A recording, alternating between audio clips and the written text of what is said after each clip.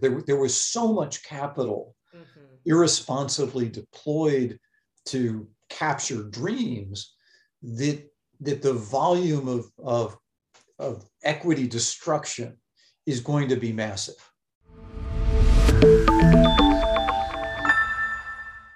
Welcome to Wealthion. I'm Wealthion founder Adam Taggart. I'm happy to announce we have a real treat here for you today. Stephanie Pomboy returns to host a special interview with economist, hedge funder, and professor Peter Atwater. It's pretty excellent and extremely timely. Enjoy. Hi, this is Stephanie Pomboy. I am the president of Macro Mavens, who is guest hosting for Adam Taggart today. Apparently, on my first outing as guest host, the YouTube channel was still standing, nothing burned down, so he graciously offered for me to try number two. And I'm very excited to have with me someone whose brain I've been very eager to pick for a while, and the timing seemed particularly great right now, and that is Peter Atwater.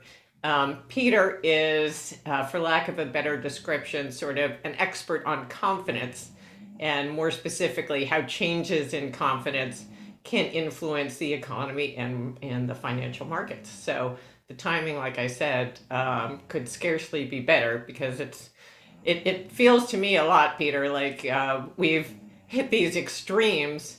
And for a little while, it felt like the extremes in confidence that we were seeing in the economy were finally being mirrored on Wall Street.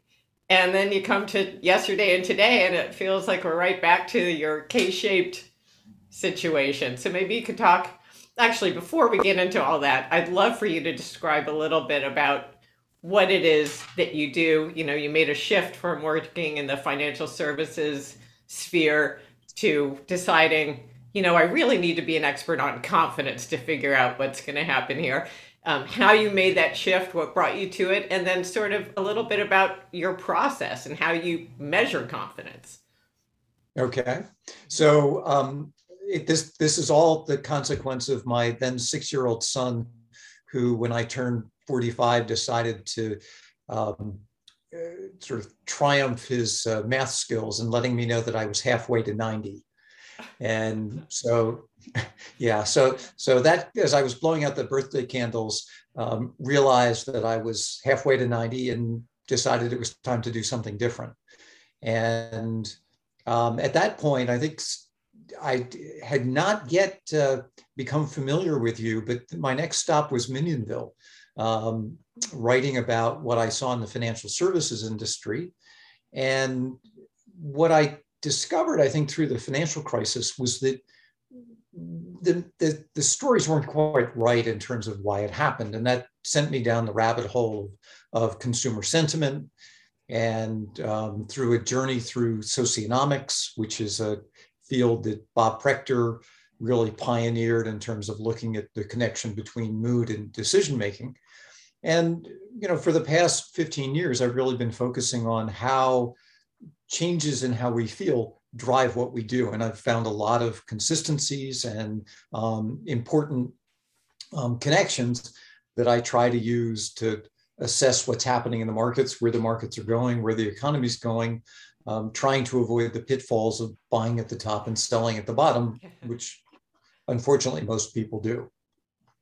Yeah, well, I mean, it's definitely a study in psychology when you get to that point, whereas the markets are going up, everyone feels like they've got to go up forever, and of course, out of nowhere, that psychology will shift, and you get to these periods where it's like no one wants to touch a stock with a 10-foot pole.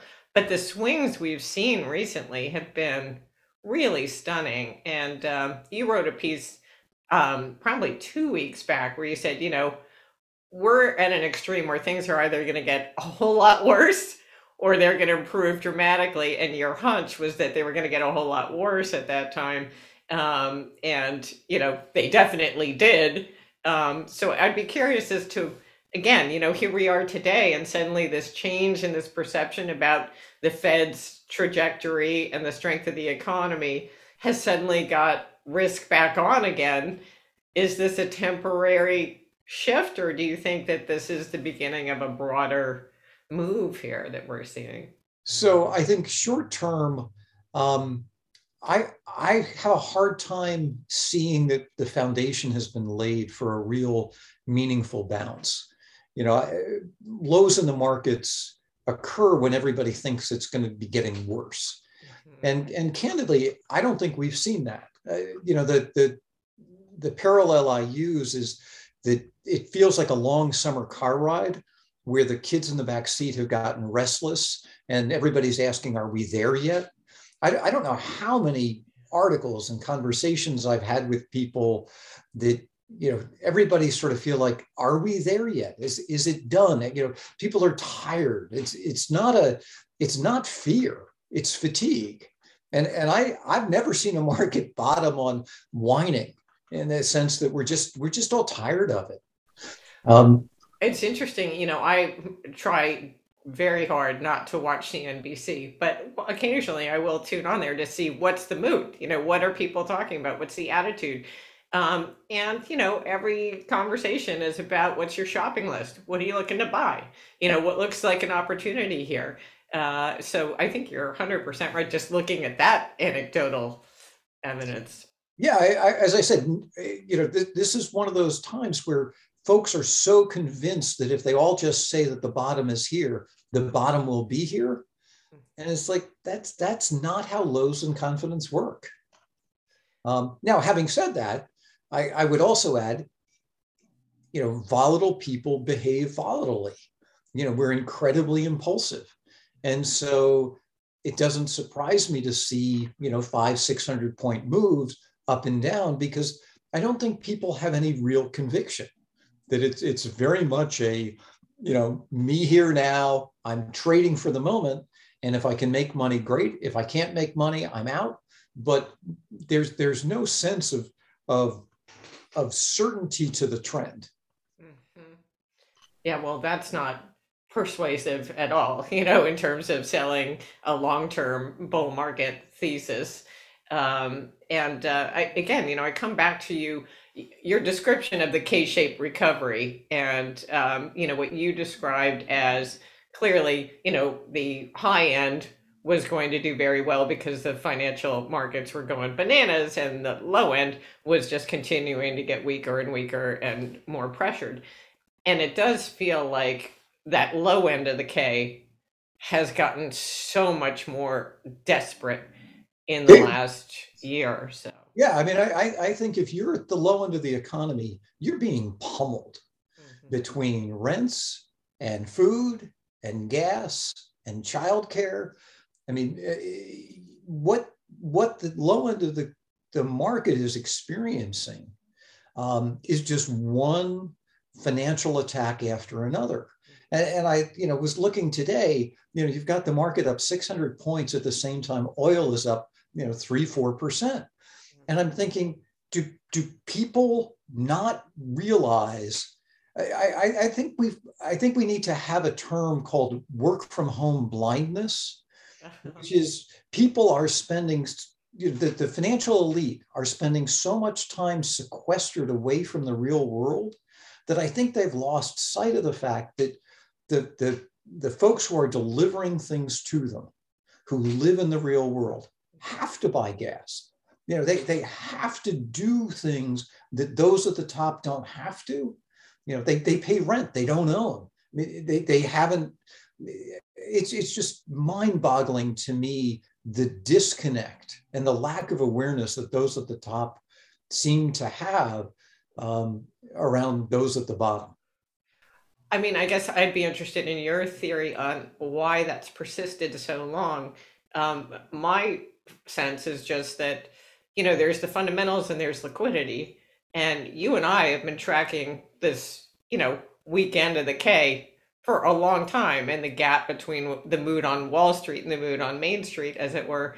But, on Main Street, those kind of pressures are irrelevant because if a company buys back enough shares, its earnings go up, it pays dividends, it's got all this funny money to throw around at shareholders, and so they're enjoying high times. They don't really care, what the actual core business is anymore. And in fact, in this run up, we had profitless tech companies were driving the market. So who cares whether you have a viable enterprise or not, or whether your consumers are able to rub two nickels together? As long as the Fed's easy, let the good times roll. Yeah, I mean, with free money, the ability to financially engineer your earnings results is unlimited. I mean, you can create whatever earnings per share you wanted to, thanks to, zero interest rates.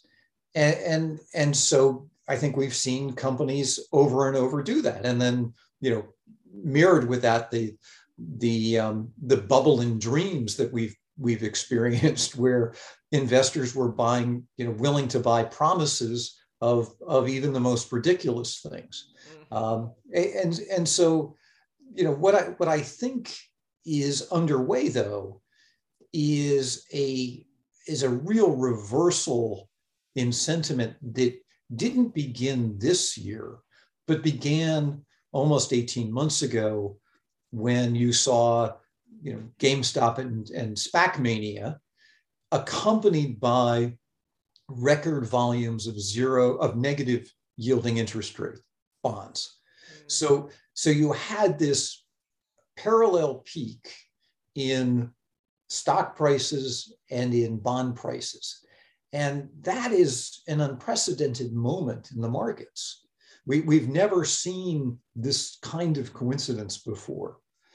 And so what I don't think investors quite appreciate is we're having an unwinding in both fixed income and equities simultaneous here. And there's not going to be any place to hide in that. Yeah, absolutely. I mean, one thing that I've been tracking, which, is a little bit more nerdy minutia, but the corporate credit side, I always look at as, a good leading indicator of where the stock market's ultimately going to head. And, everyone's been focused on credit spreads, saying, well, credit spreads really haven't moved that much. But, junk yields have gone from 4 to 7.5 in 5 months. Yeah. So I have to believe that there are marginal borrowers, like there were in subprime, who could only service a 4%, bond, who now are going to have to face rolling that over at 7.5. But, it's been another universe. For some reason, that what's happening in the bond market, like you're talking about, has been viewed as somehow, I guess, just hasn't captured the attention. I mean, the treasury market's gotten some attention, but nothing else. And I think, your point is well taken. That's those two moving together. It's incredibly powerful and important and different. Yeah, and what we haven't seen yet, to your point, is any comment about potential business failures.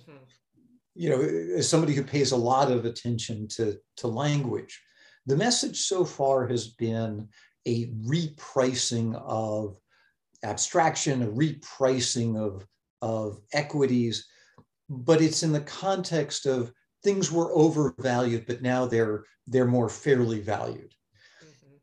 Nobody is talking about the potential for businesses to fail, that companies could cease to exist outright. And I think individual investors and certainly institutional investors are woefully naive in the thought that we can just keep these dreams afloat as corporate spreads and corporate rates just keep going higher and higher. It's sucking the air out of the room. 100%. I mean, I think as it was, the share of companies that were zombie companies that couldn't service their debt was something like 30% of the Russell before the pandemic. Right. And obviously that number went down because they were handed money with the PPP. But now that money is gone, wouldn't you presume that there's going to be a whole line of companies that are not going to make it? Yeah. I mean, and thousands of them. I mean, we're not talking about a small number here. There was so much capital irresponsibly deployed to capture dreams that the volume of equity destruction is going to be massive. I mean, obviously, that's not in any way priced into the credit spreads at all. I mean, they have barely moved. It's all been the nominal yield that's kind of gone in March step with the Treasury market. But yeah, I mean, it doesn't seem like anyone's talking about risk of a corporate credit, bubble bursting here at all. The big shock has been that earnings aren't as good as they were Yeah. supposed to be.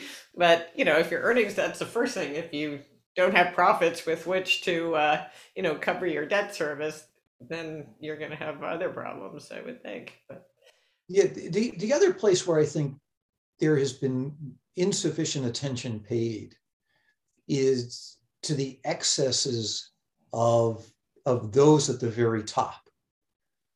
If you look at the extension of credit, for example, to in the private banking space since the financial crisis, it's extraordinary.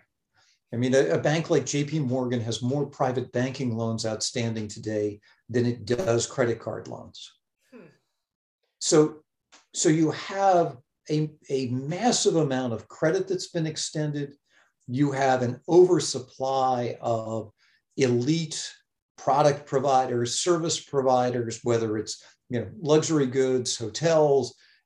The sense that the elite are different and will never succumb to any kind of a cycle is just mind-boggling to me.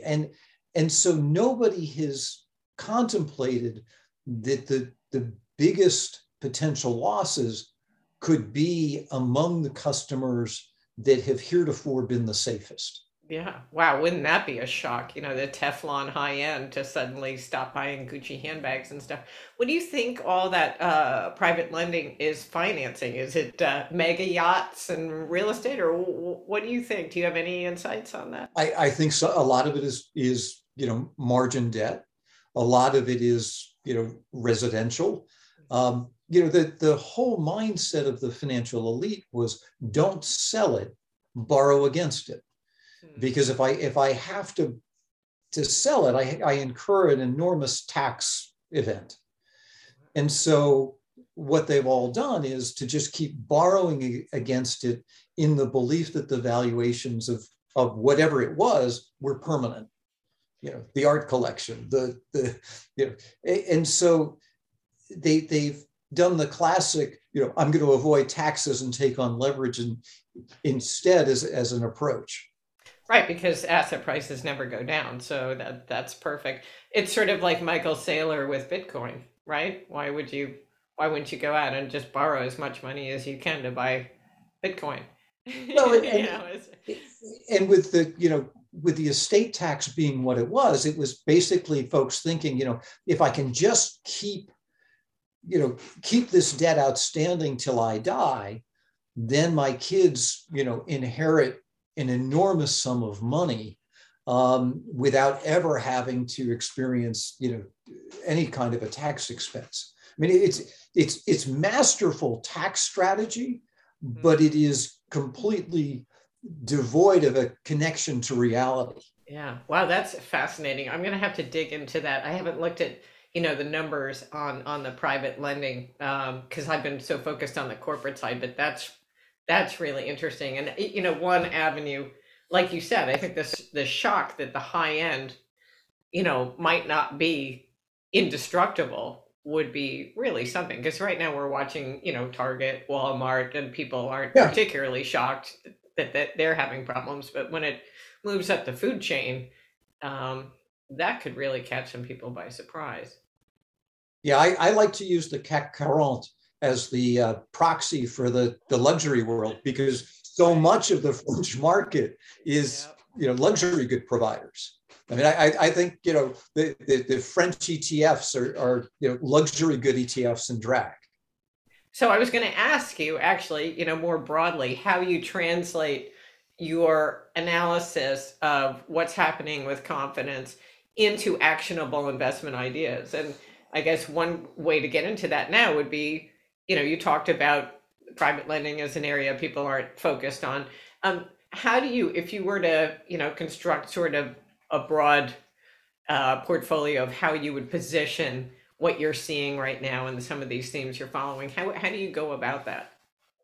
Yeah, so what I look for is a sense, at peaks in market, I look for a sense of invincibility, where there is a view that the power, the control, the certainty that those involved have is going to run in perpetuity. Mm-hmm. And you could see that, for sure in the SPAC space 18 months ago. You could see it in a lot of the private equity space. But there was this clear sense that we as fund managers, we as corporate executives are invincible, that nothing is going to harm us. We're invulnerable to any kind of change. And so, from a positioning perspective, you saw that, most egregiously, I would guess, in the things that were incredibly abstract, the dreams, as it were. So, the last 18 months, we've seen the dreams implode. And by analogy, I would say those were the subprime of the cycle. They were things that were the last to the party, SPACs being most notable, who then become the first to leave. So, one of the things I've learned is that bubbles unwind on a LIFO basis. Okay. The most ridiculous lending happens at the top, the most ridiculous stock buying happens at the top. And then when the rarefied air starts to dissipate, those are the first to fall, and they fall precipitously. Look at Zoom, look at Peloton. They're just classic examples of the things that were bid up at the very end that have now fallen entirely from grace. Although I would note, nobody thinks those companies are going out of business. Right, yet. But what we started to see is this sort of the migration from subprime equity to alt prime equity to this year, the too big to go bust have started to fail. Mm-hmm. So Tesla and Apple and Amazon, they were late to begin the unwind, which makes sense to me because they have stability, relative stability. But what's so noticeable and important about this year's decline is it's the most viable that are beginning to struggle. Mm-hmm. And that's where you end up with, from an analogy perspective, the too big to fail banks coming under attack in the 2008 banking crisis. And now we're talking about real companies with real earnings that are starting to struggle. Mm-hmm. And here, I think they're going to face vulnerability in every possible dimension you can imagine. So revenue pressure, cost pressure, tax pressure, mm-hmm. regulatory pressure, just everything that could go wrong is going to go wrong because they've had an enormous tailwind that's about to become a huge headwind. Mm-hmm. Because that's what happens when confidence cycles turn. Everything that can go wrong goes wrong at once. Yeah. Well, and it's so easy to see how quickly that could happen because the seeds for a lot of that have been sown already, but people have been so rose-colored glasses about it that they haven't, like the regulatory stuff has been kind of in the background lurking for a long time for a lot of the big tech companies that you mentioned. So there are clearly things that have already been brewing that people have kind of brushed away as they're not going to happen. Yeah, they get dismissed because they haven't happened yet. They won't happen. Yes. and that's about to be shown. Really, that was the wrong assumption, folks. Yeah, absolutely. So going back a little bit to this current scenario where obviously the markets are having this momentary euphoria of, okay, maybe Powell isn't Volcker 2.0, so we'll be okay. And I guess what I struggle with is, let's say the Fed does sort of scale back on its tightening path, and you continue to see this erosion in earnings forecasts, which I think will, continue to come down, and obviously the gas price pressures will continue to chew at that low end of the K. I guess the question is, do you see any scenario where we avert a recession, or do you think that kind of thing is so baked in the cake that the markets are eventually going to have to price in that scenario, and that will be what's the catalyst if you see another down leg? What's going to get us to that? Yeah. So if I watch, as I do, Google Trend spikes, we've just seen a huge spike in the word recession, a huge spike in the word stagflation. And so what we are now starting to see are the implications of that burst in sentiment. So if we all believe a recession's coming, then what do? Well, we think that rates are likely to come down because that's what happens in a recession. We begin to lay people off, which we're starting to see in larger and larger numbers. And so I think that the cake has been baked from a sentiment perspective, where people are now acting on the assumption that recession is coming. And remember, it's that action that actually causes the recession to come. So I think that the cake has been baked. And I think that we could easily see the Fed pull back even more dramatically as the economy weakens. But this is where I go back to food and energy, and what that's going to mean to businesses that are dependent on large scales of employees. They're going to struggle, because in order to keep peace, as it were, they're going to have to find ways to keep raising wages during a recession. Or they certainly aren't going to be able to cut them at a time when those input costs, food and energy being the number one outside of wages, show no signs of going down anytime soon. I mean, I think, I look at just the CPI versus the PPI as sort of a crude profit proxy. And I've been saying for, almost a year now that the CPI has been going up at half the pace of the PPI. And yet Wall Street was forecasting, earnings growth, double-digit earnings growth. I'm like, I know everyone likes to imagine that companies are passing these price increases along, and maybe they're passing some of them on, but not nearly as much as they're experiencing. And then you layer on top the wage thing that you're talking about.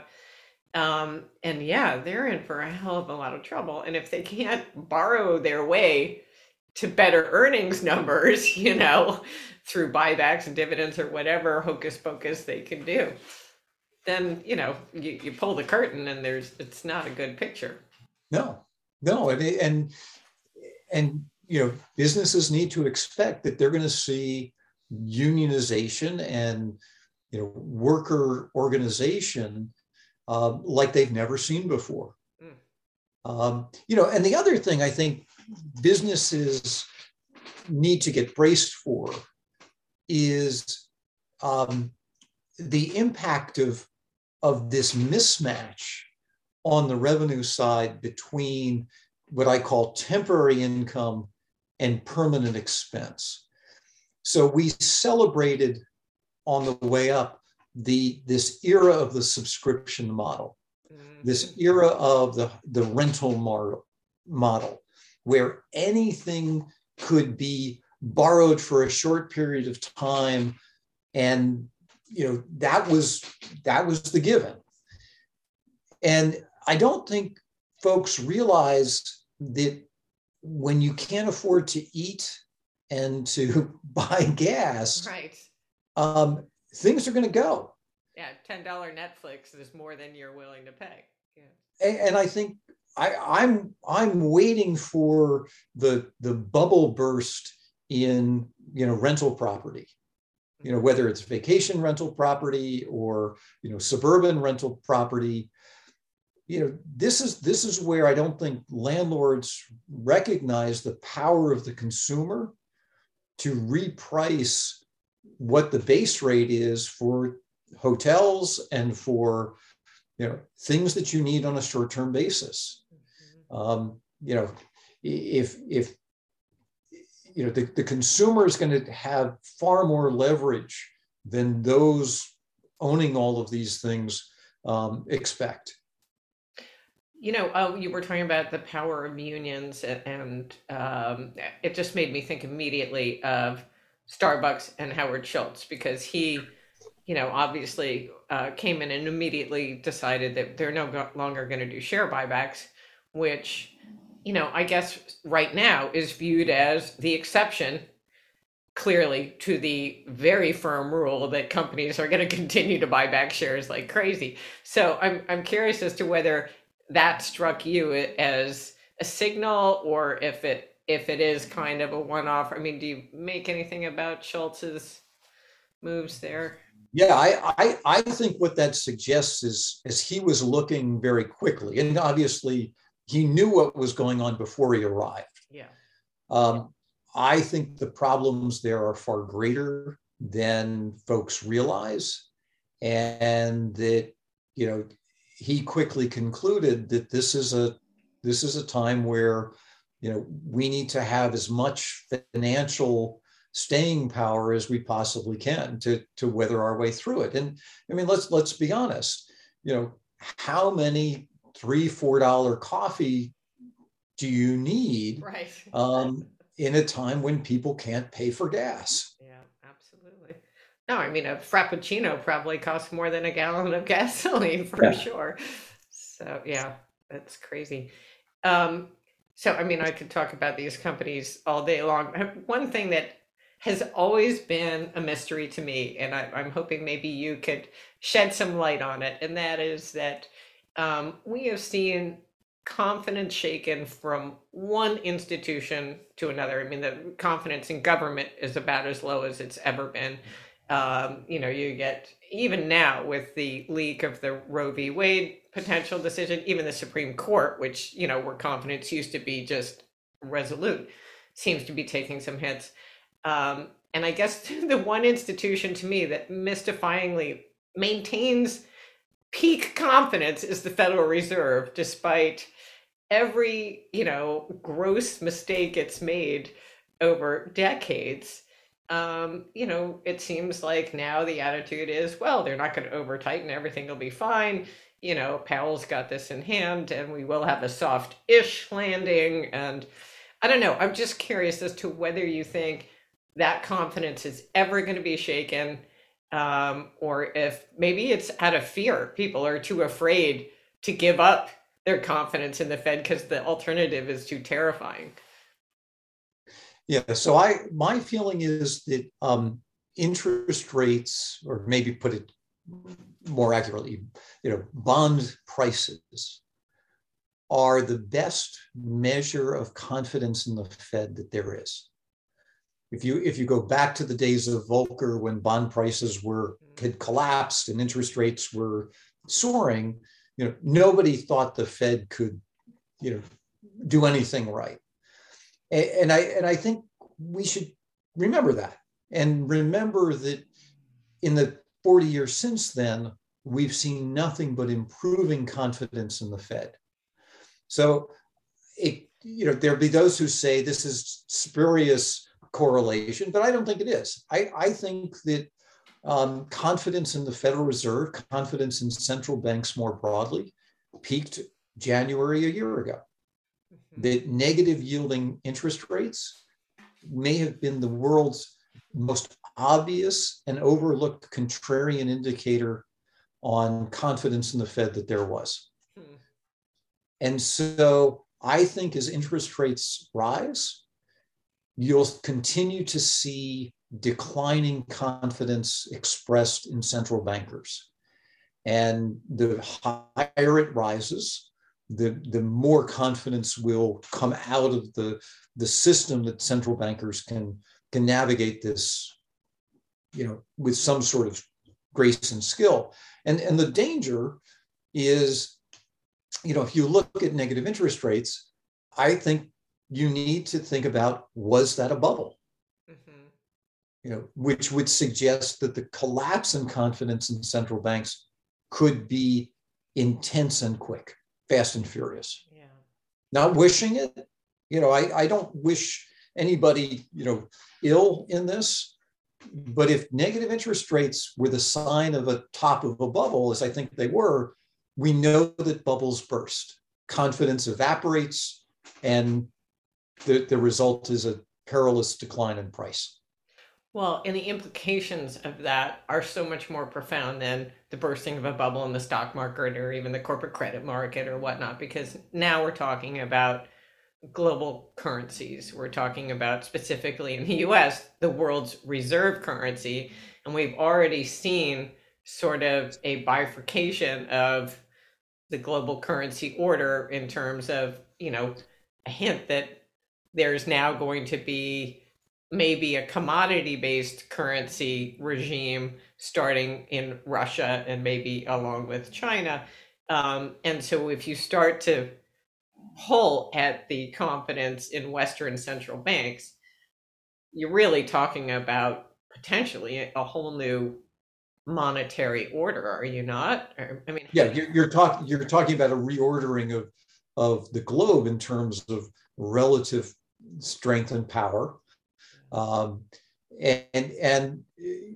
right now the mindset is around those with commodities, that commodities will be the dominant, currency of choice, and the commodities potentially could be weaponized in this process.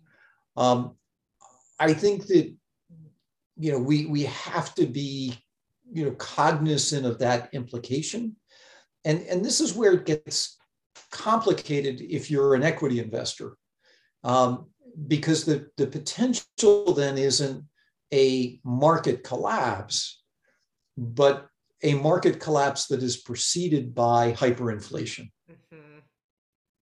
And so, as bearish as you may be, I still think equity investors have to have, a bit of one foot on the brake, one foot on the gas, because if the consequence isn't outright price collapse, mm-hmm. the alternative is that as currencies lose their value, you end up with an enormous hyperinflative asset bubble. I have one client who always reminds me that no one lost money during the Weimar Republic in the German stock market. It just hyperinflated away. But yeah, I guess what's most terrifying about this prospect isn't even the idea that we'd have a new monetary order, because, when you think about it, we've only had the dollar standard really for 40 years. It's not even that long a time. In fact, I've been around longer than so I don't remember it prior to that, but still. But what's terrifying about it is the way you describe it. If we did see that bubble peak alongside negative interest rates, and it is therefore, a real bubble, then the speed with which it can unwind could be really shocking. We could be talking about, not just some kind of 5-year time horizon, but something much, much shorter. Is that correct, do you think? I think that's the potential problem with a bubble burst in fixed income, mm-hmm. is that the speed at which it unwinds is comparable to what we've seen in equity bubble bursts. The good news is that it's not just our problem. So we have a misery loves company, and Lord knows we got a lot of company between Europe and Japan, UK. So I guess that at least that suggests there'll be some immediate call to arms to come up with a real solution that hopefully mitigates some of the damage. But I don't know. Have you given thought as to how you see this playing out? For me, I admit it's very, I can just imagine that ultimately we'd have to go back to some hard asset tether like gold. But other than that, it's very hard for me to sort of see each domino and how it lines up.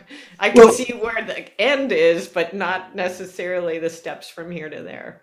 well, and let's take the U.S. for example, because from a relative perspective, when you think about the domestic supply of energy, the domestic supply of food stocks, we're in reasonably good shape relative to a lot of other places. And so that complicates the question of relative strength. Because, on the surface, folks would say, yeah, the US is a mess. It's like, yeah, but if you're moving to a commodity-based system, we're less ugly than many. And so it becomes challenging. But then you throw on, a geopolitical lens to it, and not to get too far afield, but let's look at that in the context of blue state, red state. If commodities are weaponized, suddenly you have a middle of America that has enormous power relative to its coasts. Yeah, politically, that doesn't seem like something that the establishment, let's say, is necessarily going to be super content with. But yeah, so I just think that this is not as obvious as America fails poorly, but I think that when you start to look at it, and then the question becomes even more fundamentally, in this environment, what does have value? Folks talk. I always, you think about the prison environment. Ramen noodles carry an enormous amount of relative value in that environment, and you would say, that's ridiculous. But when you have folks having to reestablish norms and reestablishing norms for what has value, it could be almost anything. And so I think we need to be careful to assume that what has value today is what the crowd decides is going to have value in the future. Now, having said that, I feel very confident that it's not going to be anything to do with cryptocurrency and abstract technology. You beat me to my next question. Oh, man. But I think we did learn that, figuring out what has value can be very eye-opening from Russia, whose currency went from having zero value, to suddenly being one of the strongest currencies on the globe, simply based on its stockpile of resources, especially oil. Yeah, if I tell you that you have to pay in this currency, and I control that currency, I can pretty well make that value whatever I want. Yeah. So let's go back to crypto, because you can't have a conversation these days without somehow addressing crypto. And I'm curious, that's another place where at least I know people who are obviously non-investment people. They're the classic Robinhood trader types who were playing crypto. You don't invest in crypto. And they still haven't completely lost the love for it. I mean, they're licking their wounds, but they're not saying, oh my God, I need to get rid of all of it. It's obviously a fraud, But talk to me about how you analyzed crypto throughout this entire boom and the bust, and where you see us going. Yeah, so crypto is fascinating to me because in the past 10 years, we've seen two bubbles. Stephanie's interview with Peter will continue over in part 2, which will be released on this channel tomorrow as soon as we're finished editing it. To be notified when it comes out, subscribe to this channel if you haven't already by clicking on the subscribe button below, as well as that little bell icon right next to it. And be sure to hit the like button too while you're down there. And last, if the challenging macro outlook that Peter has detailed in this interview has you feeling a little vulnerable about the prospects for your wealth, then consider scheduling a free, no-strings-attached portfolio review by a financial advisor who can help manage your wealth, keeping in mind the trends and risks that Peter and Stephanie have mentioned here. Just go to wealthion.com and we'll help set one up for you. Okay, I'll see you next in part 2 of Stephanie Pomboy's interview with Peter Atwater.